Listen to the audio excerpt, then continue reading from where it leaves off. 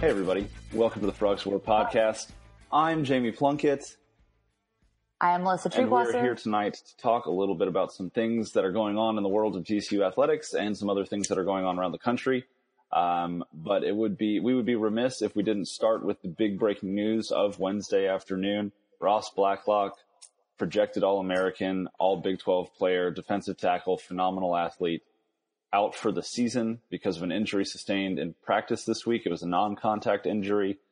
This is probably the biggest loss that TCU could have had to their defense this year, other than maybe Ben Vanagoo. Don't wish that upon us, please. Yeah, I don't even say his name. If Vanagoo goes down, bad things are going to happen.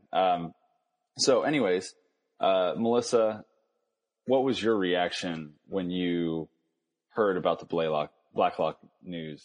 I don't really feel like I can share that because this is a family show. It is a family show. But yeah, we've kind of heard some rumblings that this was potentially something coming down the pipe and that we were aware of. And so it's a huge loss for TCU. You really can't overstate it. And it's not often that you look at a defensive tackle as being that much of a game changer. But what Ross Blacklock does in the middle of that defensive line is force people to think twice about double teaming Ben Vanagoo.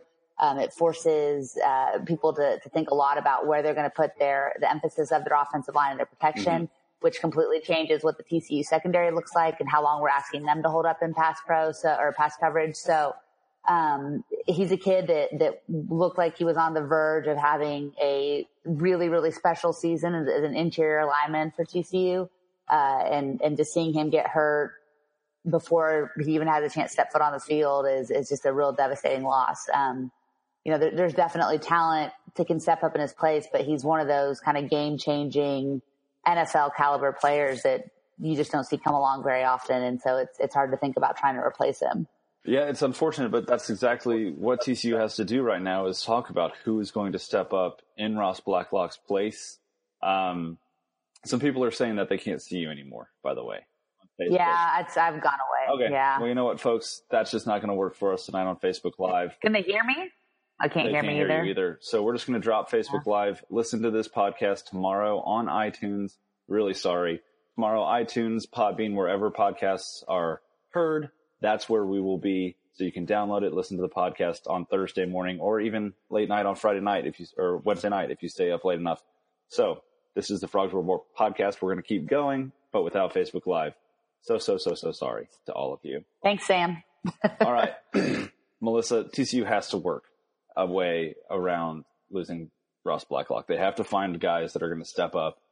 Fortunately, if you're going to lose a guy of Blacklock's stature, to do that at a time where depth seems to be at an all-time high, I guess it could be worse. I mean, you've got guys like senior Joe Broadnax, who was a starter until Ross Blacklock came along, who will probably step up a little bit. The rumblings about how good Greg Ellis is have only gotten louder. From my understanding, Greg Ellis is a redshirt freshman this year who is an incredible athlete. People were saying that he's at the same level as Blacklock and Corey Bethley. If he can come in and get right and step in and kind of start to fill those shoes of Blacklock as well, then you can't replace him, but that's a guy that could step in. Yeah. And another guy who apparently has been stepping up this week already is Terrell Cooper, another redshirt freshman who is a big body who's capable maybe of stepping in and providing some talent and depth from that position as well. Realistically, though, this is just such a huge injury for TCU along the defensive line. We had talked all offseason about how this was potentially the best defensive line in the Gary Patterson era. Without Blacklock, that doesn't seem like it's going to be the case anymore. But realistically, Melissa, this doesn't just affect the defensive line. This affects the rest of the defense. So talk to me a little bit about how you see this affecting the secondary and the linebackers and just kind of the whole defensive scheme. Well, like you said, it completely changes everything. And one of the things that we were counting on with this young, inexperienced secondary was having a defensive line that was not going to leave a whole lot of time for those guys to need to hold up in coverage. And so when you take some of that pressure off and, I think you're absolutely right in mentioning Corey Bethley and Cooper and Ellis and all those guys, people that Patterson was talking very highly of before this injury occurred. And so it's not like he's just saying, well, now we're going to have to build these guys up. He really believed in them last year and talked, in media availability before report day about how they could have played. He thought about pulling their red shirt at one point due to kind of other guys being dinged up and that they didn't miss a beat in practice when they were running with the first and second team. So, the pieces are there, but when you look at, what the question marks in the secondary at corner, at safety, you've got new guys coming in all over the field back in the back end of the defense. And now you're going to need them to hold up maybe a little bit longer, an extra second and a half in places like the Big 12 and offenses that we're going to face week in and week out. That is a huge, huge difference for a team to have to hold on for just a little bit longer, in the coverage on the back end of the defense. And the other thing too that it impacts is, one of the things Patterson talked about so much was how much that rotation, how important the rotation of his defensive lineman is.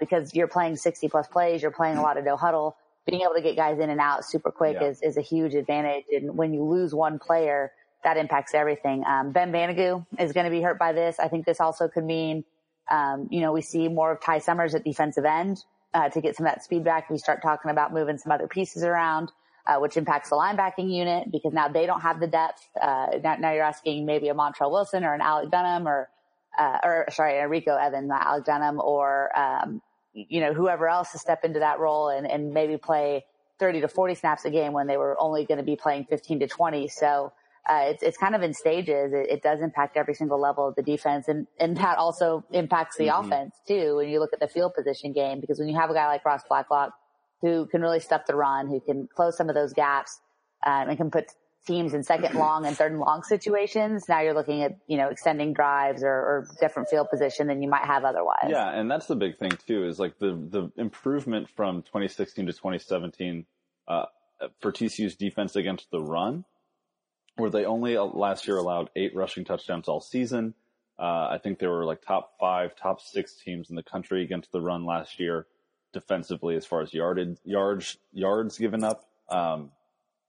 Losing him impacts so many different aspects of the defense. And like you said, it does also impact the offense. And not only from a field position standpoint, but realistically, this was one of those seasons where, the defense was going to have to probably carry this team through the first few games while the offense got its legs under it. You're talking about replacing all of these offensive linemen. You're talking about trying to get a new quarterback up to speed who we don't know who that is yet. And so you're talking about an opportunity for a defense to step up and keep things close for an offense that may come out of the gate a little sloppy this year. Now there's and I don't think it needs error because you've lost a guy of Blacklock's nature. And we don't want to be all doom and gloom. This isn't one of those injuries where you go, well, might as well toss in the towel on the season. It's an interior lineman. It's a really, really good player. It's an NFL caliber player in the middle of the line. You don't just cycle through to another guy, but like we've been saying, this is the deepest group of talent that Gary Patterson has had. There are other players on the defensive line that can step in and can give you most of what Ross Blacklock can give you. And so while it's an absolutely just a brutal injury to suffer at this point in the year, it's not something that makes me go, well, now all of a sudden TCU is going to be lucky to be eligible for a bowl. It just means that somebody else is going to have to fill those shoes. And thankfully, with the way that TCU has been recruiting, and Zarnell Fitch is really coached those guys up and gotten a lot out of them. I just think the defensive side of the ball will find a way to patchwork it together and make it work. Maybe not as dynamic as they were going to be going into the season, but still a really, really effective unit that can wreak havoc if they need absolutely. to. I mean, Ben Banigou is still going to get his. I don't see this as affecting Ben Banigou too much because I expected a lot from LJ Collier on the other side of the line. But realistically, as far as running defense up the middle, that's going to be something that TCU has to pay attention to, is how are these guys who are stepping in place of Blacklock defending the run, filling gaps, allowing linebackers to get in and stick their nose in there. That's the kind of thing that we'll have to pay attention to, especially throughout the rest of fall practice to see who steps up. And then in those first couple of weeks against Southern and SMU to see, what's the game plan now that this guy, a guy of Blacklock's caliber is out. But that's not the only thing. And here's the good news. What's the good? Well, I was going to say one last thing. The good news is Ross Blacklock, 6'4", 329, freak. Like the kid is an athletic freak. But Corey Bethley, 290. Joe Broadnax, 294. George Ellis, 304. Terrell Cooper, 286. Ezra Tuua, 316. So they're still big. It's not like it was, even just 2 or 3 years ago where you're putting in a guy who's, 237, right, which is what, Isaiah Katonga is, but he probably won't be playing this year. I think that there is, at least from a size standpoint, they're not going to move the way Ross Blacklock moves because the kid is he's just a marvel. But they can still, there's people that can step in and fill space right away and be really, really effective. And so, it's that opportunity. The one thing that I've heard Patterson say time and time again, the 3 times we've gotten to hear him speak so far in preseason camp is, that, every time someone's missed a practice or been a little bit nicked up or dinged up or needed a Veterans Day or whatever it was, it's just given an opportunity for somebody else to show up and to show out. And because of the caliber of player that Patterson has had a chance to recruit the last couple of years, when those true freshmen or those redshirt freshmen step on the field, it's not like, it used to be where you're like, ooh, this kid's not quite ready for prime time. It's, oh, wait, this guy can do this, or this guy really has proven that he belongs. And, it forces you to make some decisions that maybe you didn't quite want to make. But at the same time, now you have guys stepping into that role that can be effective and that Patterson believes can play if they need to every Saturday. Yeah, absolutely. And, we got a question too that I think we should address here on Twitter a little while ago, asking about Blacklock and the potential for a medical red shirt.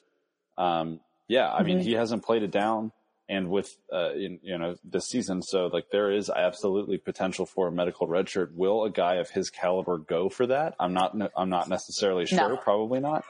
I think, yeah, he may apply for one, but even if he is granted a medical red shirt, I don't see any way that Ross Blacklock is on the TCU campus for 5 years, no, 6 years. There's I think we've got one more year, yeah, especially after suffering an injury like that. You're looking at a guy that's probably going to be in the top. He's going to be a day 1, day 2 NFL draft pick here if he has another season next year. Building on what he did a year ago. I don't see any way that we have more than 1, maybe 2 seasons of seeing him actually on the field. But I think we just better appreciate it when he does come back because it's not going to be for I agree with that. I think the only NFL player that I can think of that took a medical red shirt and stayed in college for an extended period of time post medical red shirt was Case Keenum. And, he was in college for 6 years at Houston. So, it worked out for him, but it doesn't work out for everyone. And these guys have to realize too that financially, their bodies are only going to hold up for so long, and you've got to take advantage of it while you can. So an injury like this. Yeah. Well, and he's a DT, he's getting his head, right, exactly. And he is getting helmets every single play he's on the field. Realistically, the NFL is so far behind other professional sports or professional leagues just in how much money is guaranteed. So, realistically for a football player to stay in school, it just doesn't make quite as much sense. Whereas a basketball player like Kenrich, could get hurt and have that ACL tear and then come back and work his way back for several seasons. You're not going to see that very often on the football side of things. No. As far as I'm concerned, as TCU fans, and having talked to Ross Blacklock, and had a chance to interview him, I know we both got that opportunity. This kid is just eminently likable. He's a good kid. He's a good dude. And so as TCU fans, we need to say, Ross, go get healthy, take care of yourself, and then give us 1 more year to prove yourself. And we need to hope that he does have the opportunity to leave because he just plays that well. And I think Patterson would say the same thing. You get these special players, Gary's job is to give them their best opportunities, whether that's academically, whether that's the connections that they make, whether that's playing pro football. And this kid has the talent and the ability and the athleticism. I hope that he's so good when he does step back on the field in 2019 that we're all from game 3. We're like, well, might as well enjoy this because it's the end of the road for us and Ross. So very easy to root for, devastating. Hated to hear it. Just from, again, I just like the kid so much as a person, alongside of what he can do on a football field. So just a super bummer of an injury. Yeah. I mean, it's just tough all the way around. It's just tough. But that's not the only thing that we have to look to keep us down for the TCU football season. There's a lot to look forward to still. It is August. By the time most people are listening to this, it'll be August 16th or 17th. But right now it's August 15th. And we still don't know who the starting quarterback is on this offense. I think if you had asked 95%, we know. do we really know? I think we know. Because I don't think so. I think they're, Michael Collins. What happens, Melissa, if Michael Collins actually went to this job? Do you think that's actually a possibility? Do you really think that they would be? I'm not going to say it's Do you really think that they would be holding it so close to the vest if Sean hadn't distanced a little bit? Jamie, where have you been the last 3 quarterback battles? This is not unfamiliar territory for TCU when we're looking at a new quarterback. Other than Kenny Hill's 2 years, you can go back to Andy Dalton, and there were people saying he wasn't going to be the starter.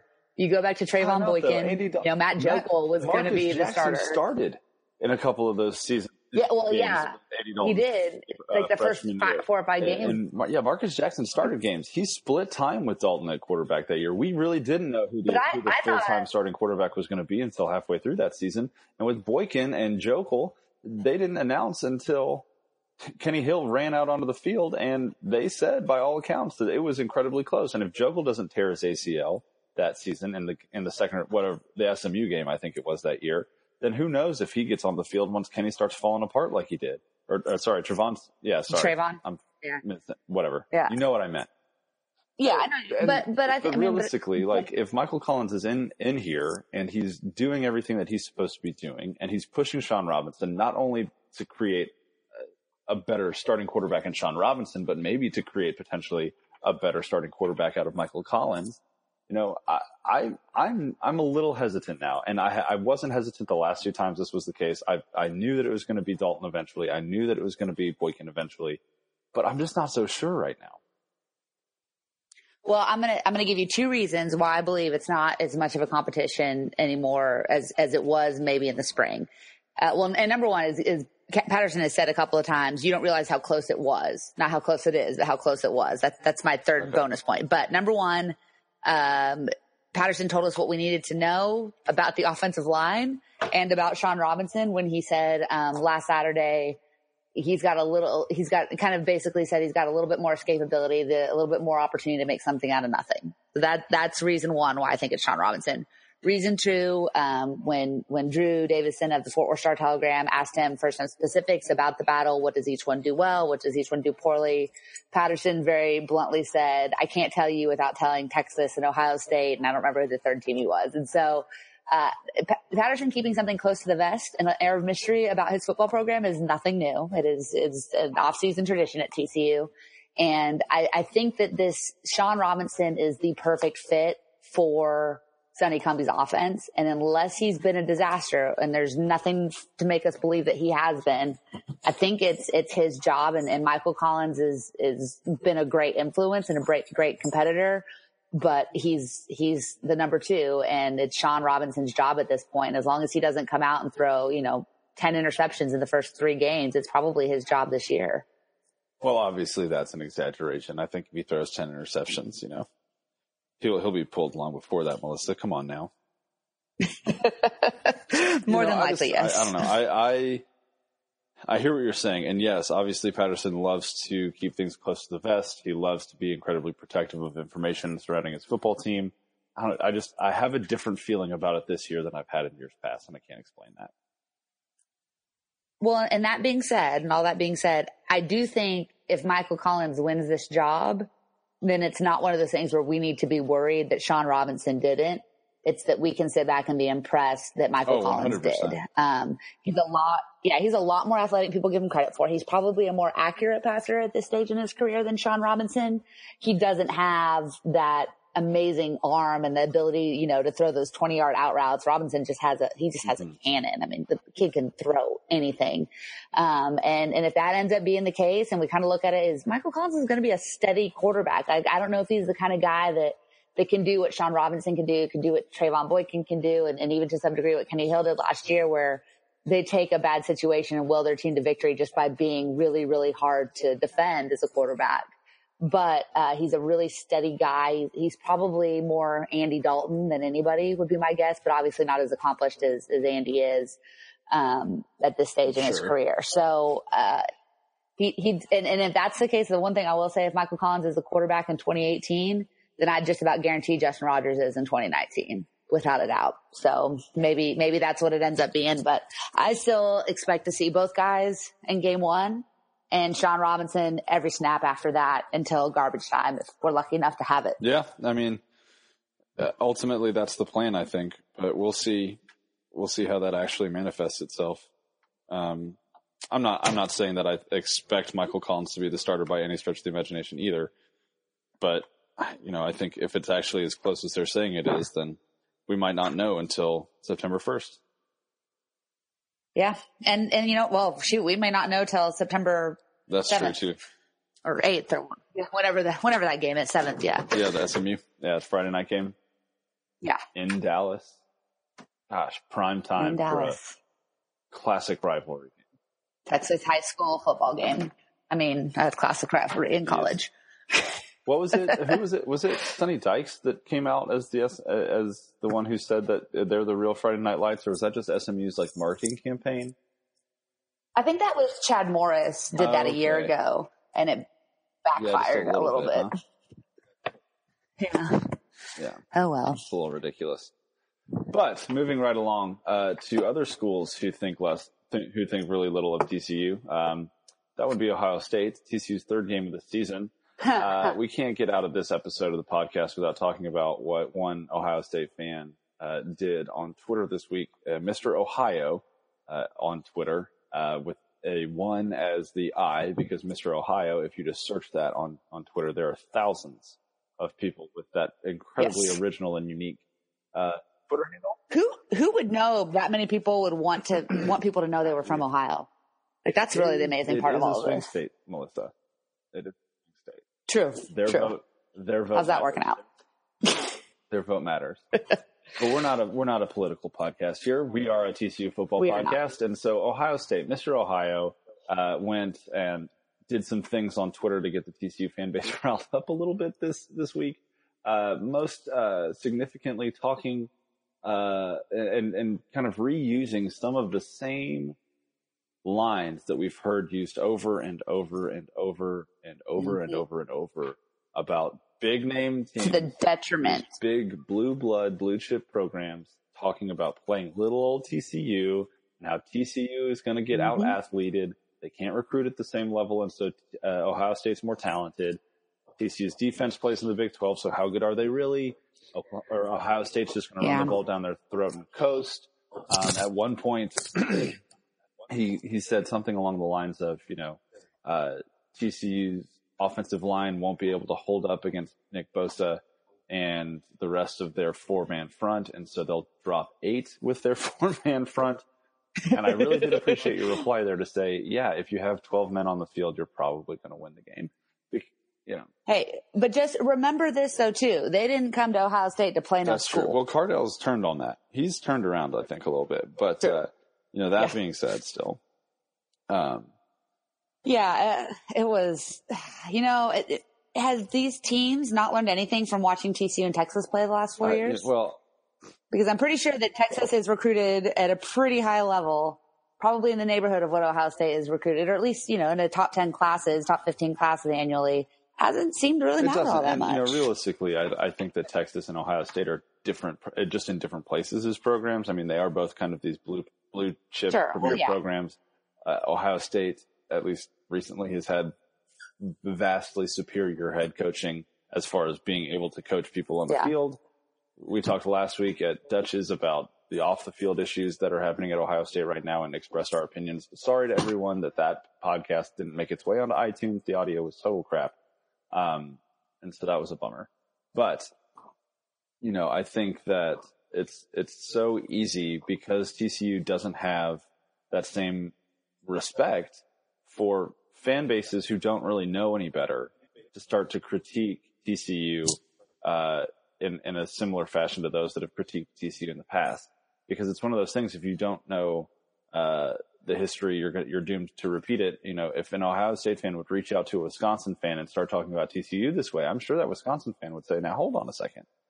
If that Ohio State fan would reach out and talk to an Arkansas fan from last season, they would say, now hold on a second. It's not just easy enough. It's just not easy to run the football down TCU's throat. And if you're not careful, they're actually going to run it down yours, and I do want to make a point, though, that I've interacted with several Wisconsin fans, and that's actually not the case. They think it was an anomaly, and they blame the coaching It wasn't that TCU went out and beat them. It was that their coach mishandled the game. And thank God he's gone, because Paul Chryst is the truth.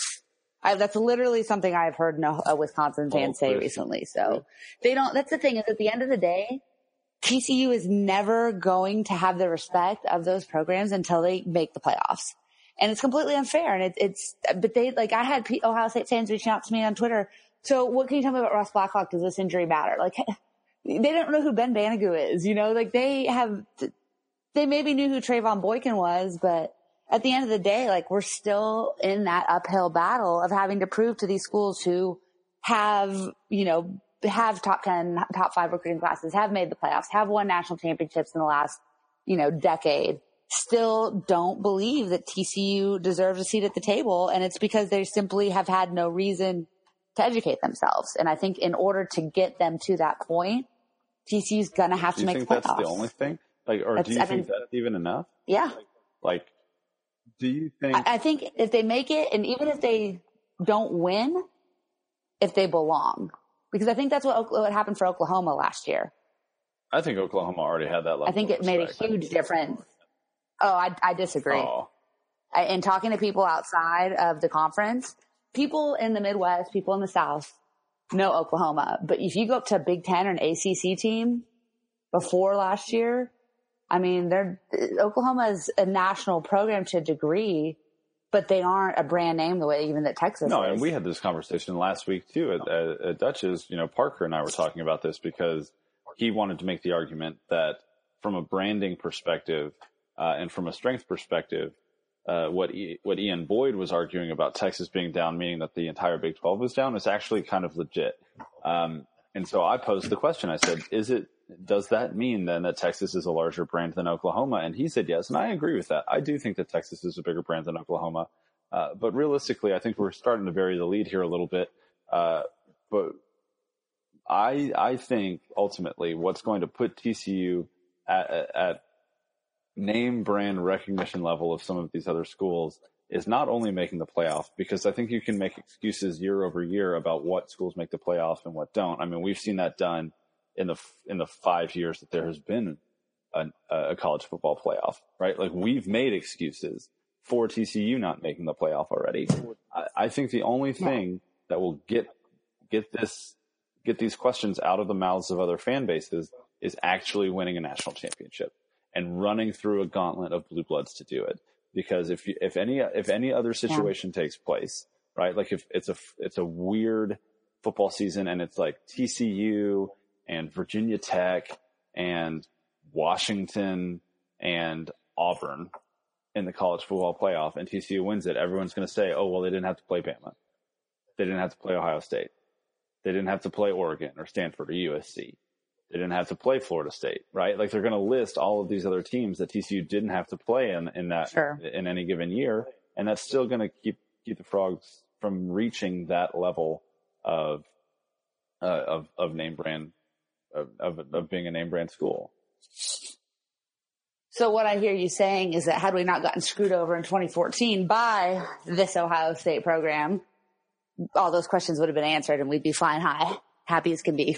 Pretty much. I think we've misassigned our rage to Ohio State in that instance. Ohio State didn't do anything other than lose to Virginia Tech and then beat the living tar out of whoever it was they played in the Big Ten. Was that Wisconsin? Was that the year they won like 55-0? It was 59-0. No, I mean, we have Jeff Long to blame. Yeah, no, and it's not Ohio State's. Yeah, it's not Ohio State's fault. What I hated and it's the same thing that we're dealing with now is how the Ohio State fans were so adamant that TCU didn't belong, when honestly it was a toss-up between the two programs. And I don't think that TCU would have done anything to not look like they deserved the spot had they been given that opportunity. Ohio State was playing great football.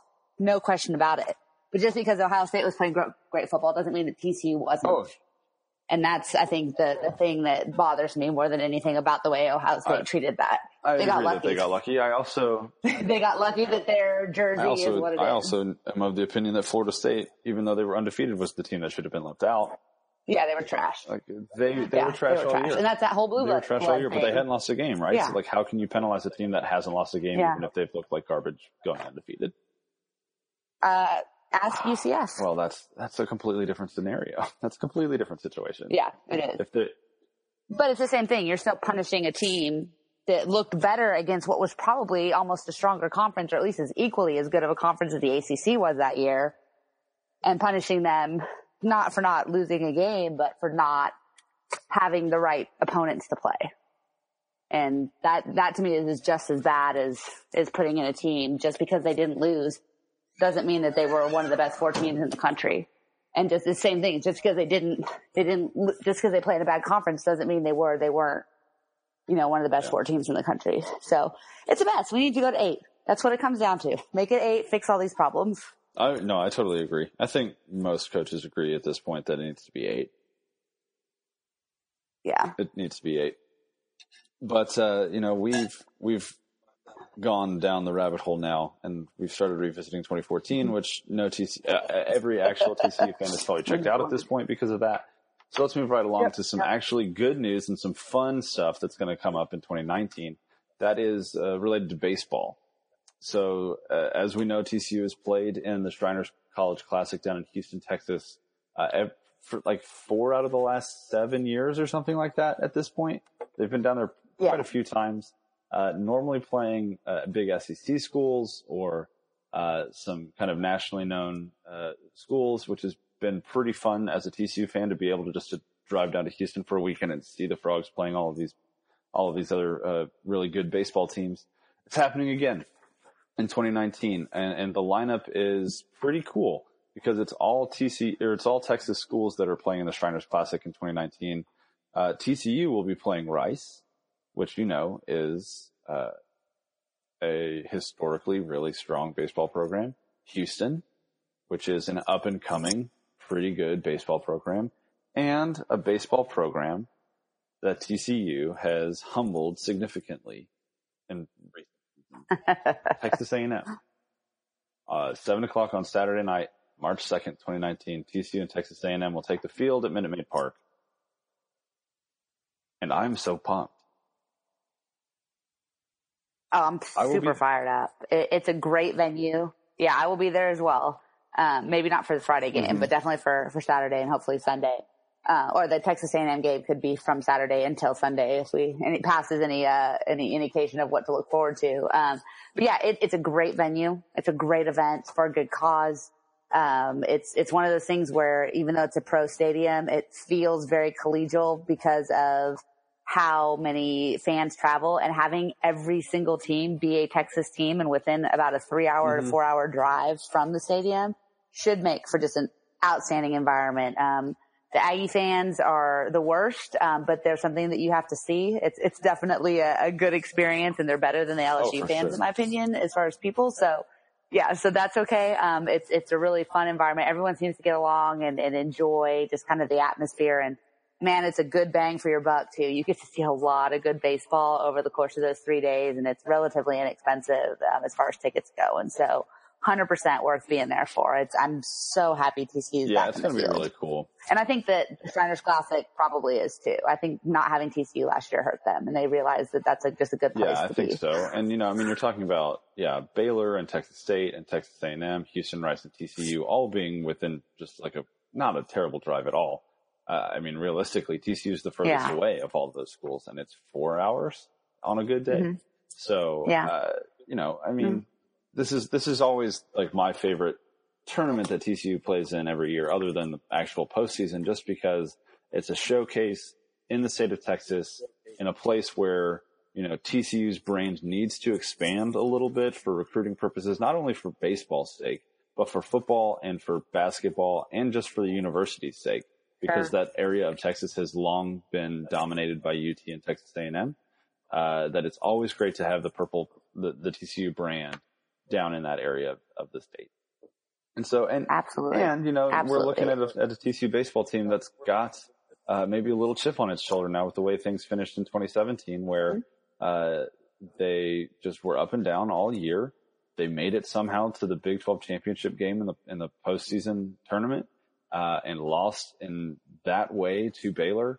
I think this team's going to come out and want to prove to folks that wasn't just a 4-year run or a 5 out of 7 year run for TCU making it to College World Series, but that this is a dominant team.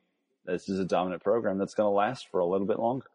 And there's a lot of reason to be excited about the makeup of this team. Obviously you lose some really big bats and some super talented players with Luken Baker and Sean Weimer and some of the others, but Josh Watson comes back for his senior season to really lead the offense. And there's some really exciting pieces around him. When you look at what Johnny Reiser can do if he can stay healthy, with Alex Oviedo, and what he started to do towards the end of the season.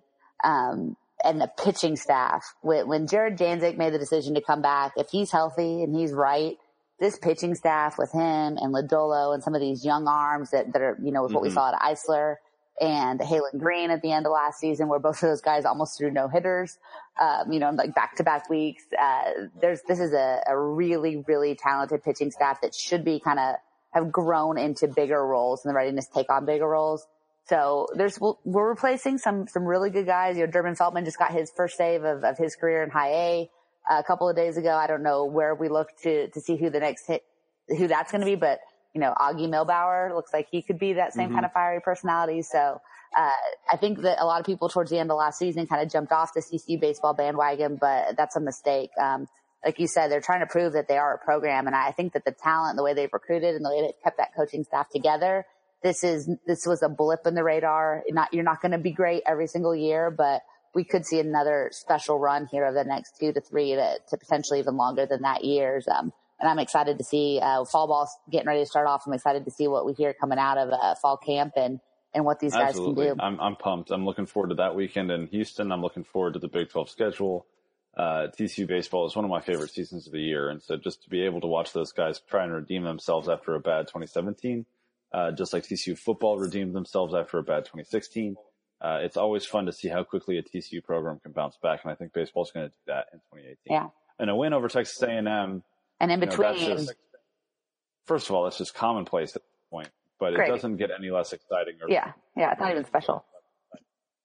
Yeah, and in between could have a really fun basketball season too. Yeah. So this could be another real banner year for TCU athletics all year round, and some really marquee opportunities for them to play in the non-conference and to play in some tournaments that get lots of eyeballs all across the country on them. Absolutely. Do we want to move around to some storylines around college football? There's really one. There's one that's been dominating. Yeah, quick hit it maybe. There's one that's been dominating, and it is it's a hard situation to talk about. It seems like there's just one after the other in college football these days of situations that are in the Big Ten at least, that are just frustrating and just kind of head scratchers. When you have now at Maryland 2 separate investigations happening. One investigation happening into the death of a player, Jordan McNair, who collapsed due to an extreme heat stroke in late May during spring practice, and then passed away about 15 days later in June. So the university is investigating his death there. And then they are also running a separate investigation into DJ Durkin, the head coach of Maryland, and the way that he runs that program. The strength and conditioning coach has already resigned because of some of the things that have been coming out about him. Folks that have played for Durkin at other schools are starting to come out and talk about some of his less than savory strategies for motivating players and getting guys to play while hurt. And, it's one of those situations where you have to ask yourself again, like, what are you willing to overlook as an administration or as a fan base or whatever it might be, to see a program work its way back to relevance? Because we saw what happened at Baylor. We saw ultimately, how Penn State's, blue chip status fell apart because of something so tragic. We've seen now, at Ohio State, how that the rug can be pulled out from under you so quickly. And now at Maryland, where they have been awful. Sure, they beat Texas last year, but, they hung 50 on Texas in Austin. Never forget that. But, realistically, like, Maryland isn't a premier football program. And this is something that, like, this is one of those things where if you don't know as an administration that it's happening, if you don't know that these coaches are equipped, or if you don't know that these coaches are not equipped to be able to identify when a player is suffering from a heat stroke and be able to take the appropriate actions to take care of that player, then what are they really doing employed by that university in the first place? I mean, that's a Power 5 school. They make a ton of money on football. And how are you going to let that happen? Like, how can people really just sit there and let this kind of stuff happen? I don't understand it. It's frustrating, and especially in the wake of a child dying, because of this negligence. It's just a really tragic situation all the way around at Maryland. Well, and I'll make 2 points to this. Is number one, that every other situation that you mentioned was about how programs responded to their students making extraordinarily poor choices. Maryland was about what they did to the kids being entrusted to their care. And to me, that makes it, I don't want to say it's worse, because there have been lives, negatively impacted up and down college football for various reasons. But when you walk into somebody's home and you sit down in front of a parent or two parents or a sibling or whoever else, and you say, trust me with your child, I'm going to do what's best for them, and then you so clearly do not, that is the worst kind of manipulation and the most disgusting behavior that you're going to see out of an adult in a situation. The cover-ups are awful in their own right. I'm not saying that this is worse than that. It's different in my book, but the thought of these coaches, DJ Durkin and whoever else, sitting down in front of these parents and saying, I'm going to take care of your son, and then running him to the point. This wasn't, a heart issue. This wasn't something that was not prevented or had not been caught. This was just pure and utter negligence. And we know that because Maryland fully admitted responsibility for it, I think today. So this is not conjecture. This is not innocent until proven guilty. No, this is a football program killed a player with their negligence.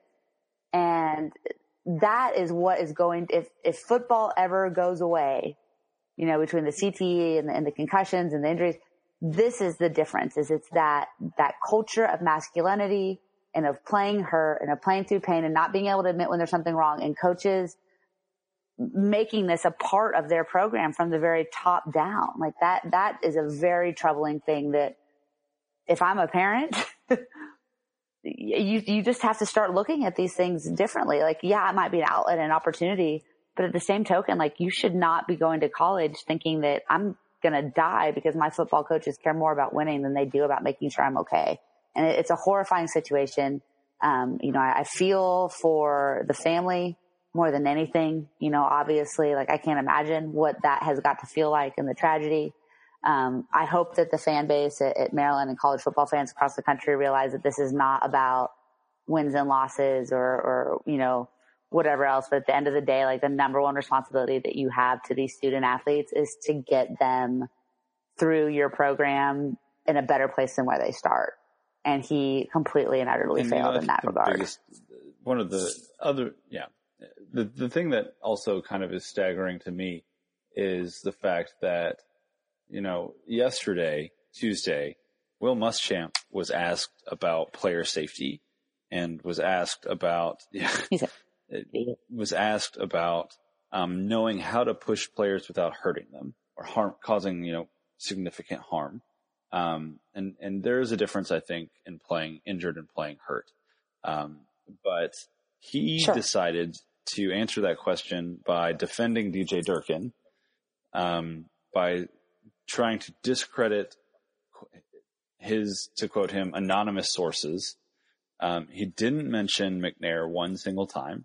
He didn't acknowledge that a person died because of the things that Durkin employed, the methods that Durkin employed as a head coach, or the things that he allowed to go on in the midst of his program. All Muschamp decided to do was defend Durkin and say things like, I know what kind of man he is, and I know what kind of person he is. I talked to him this morning, and I don't think it's right. Next question. And so, you've got at this point now, and we saw this with guys defending Zach Smith and guys defending Urban Meyer. We've seen it now with, Muschamp defending Durkin. We saw it in Baylor with people coming and defending Art Briles. We saw it in State College when people were trying to defend Joe Paterno and Jerry Sandusky. We saw it in Michigan when people were trying to defend Larry Nassar. Like, we've seen this now time and time and time again, where instead of focusing on the victims of the issue at hand, instead of focusing on the people who were actually physically, mentally, emotionally harmed by what had been done to them and around them, we are seeing people who are defending not only the people who perpetrated these crimes, but the people who allowed the people to perpetrate these crimes. And ultimately, we're seeing people defend a toxic culture in college football and in college athletics across the board that is unhealthy for the young people in those athletic programs and the people that are supporting those athletic programs. And so realistically now, when we start to see issues like this crop up time and time and time again, it's screaming out that this is a culture issue. This isn't just a coach issue. This isn't just a single person doing something wrong. This is the fact that DJ Durkin is being defended by a former colleague, by a current colleague, even though he is one of the main reasons that a kid is now dead. His practices killed a kid. His allowing someone to push a kid beyond what they were physically capable of to the point of death is the focus of this story, or should be the focus of this story. Not the fact that, he's a good husband and father. I'm sure he is. He's not running his wife out there, making her do wind sprints until her body temperature is 106 degrees and she can't breathe or see. But that's what he did to Jordan McNair. You know, and so I'm getting really tired of hearing all of these stories. I'm getting really tired of talking about them, but I feel like I have to, because as long as we keep talking about them, we keep being able to say something is not right and we have to do something about it. And it seems like it's a huge problem, because it is. It absolutely is. Yeah, it's a huge problem. And you're right. It's a culture problem. This isn't a Maryland problem. It's not a Baylor problem. It's not, Stanford had issues with their swimming team. It's not any of these schools' problem. It is a culture problem with athletics at the highest levels. And it carries over into the pro games as well. At the end of the day, people put this aura around these programs and this nostalgia and this pride in being associated with something, even if it just means wearing a t-shirt of it, of your favorite team, whether that's your college or your pro team. All we are is paying customers of these things. And yet we put our entire self-worth in the success or the failure within that.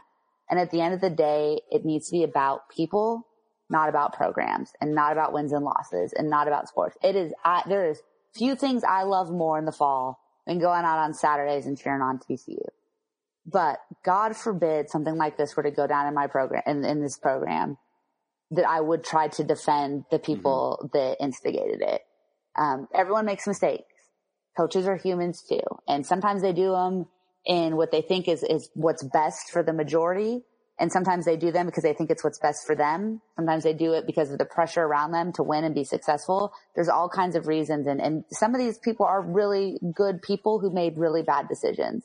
But at the end of the day, no one person, no one record is bigger than any one individual. And our job as fans and as supporters of our universities or pro teams or whatever else is to put our money where our mouth is and say that you need to do things the right way or we're not going to show up. And that's not going to happen because it is a cultish culture, especially around college football. And that's something that you can start addressing with what recruiting has become. I mean, I've spoken on this oftentimes, is that I think that this problem starts when we start offering 8th graders. And when these kids are tweeting out, every offer from the time they're 14 years old, and they're getting 1,000 responses, and they're getting all of these adults diving into their social media, obsessing over the decisions of 15, 16, 17-year-old kids, that's where it starts. Because then you start to make these kids feel more important and that they're special and they're different because they're good at something. And we don't do that for cellists. We don't do that for valedictorians. We do it for college football players and college basketball players. And you give this inflated sense of self-worth to where you think you're above everything else. And we see schools passing these kids along. We see, high schools worshiping these athletes that go and celebrating them as their number one achievements. And And that's where the problem starts, is that they are gifted and they're special, and we can cheer for them and we can love them. But just because that's their gift doesn't mean that their gift is any more important than anybody else's. They're kids.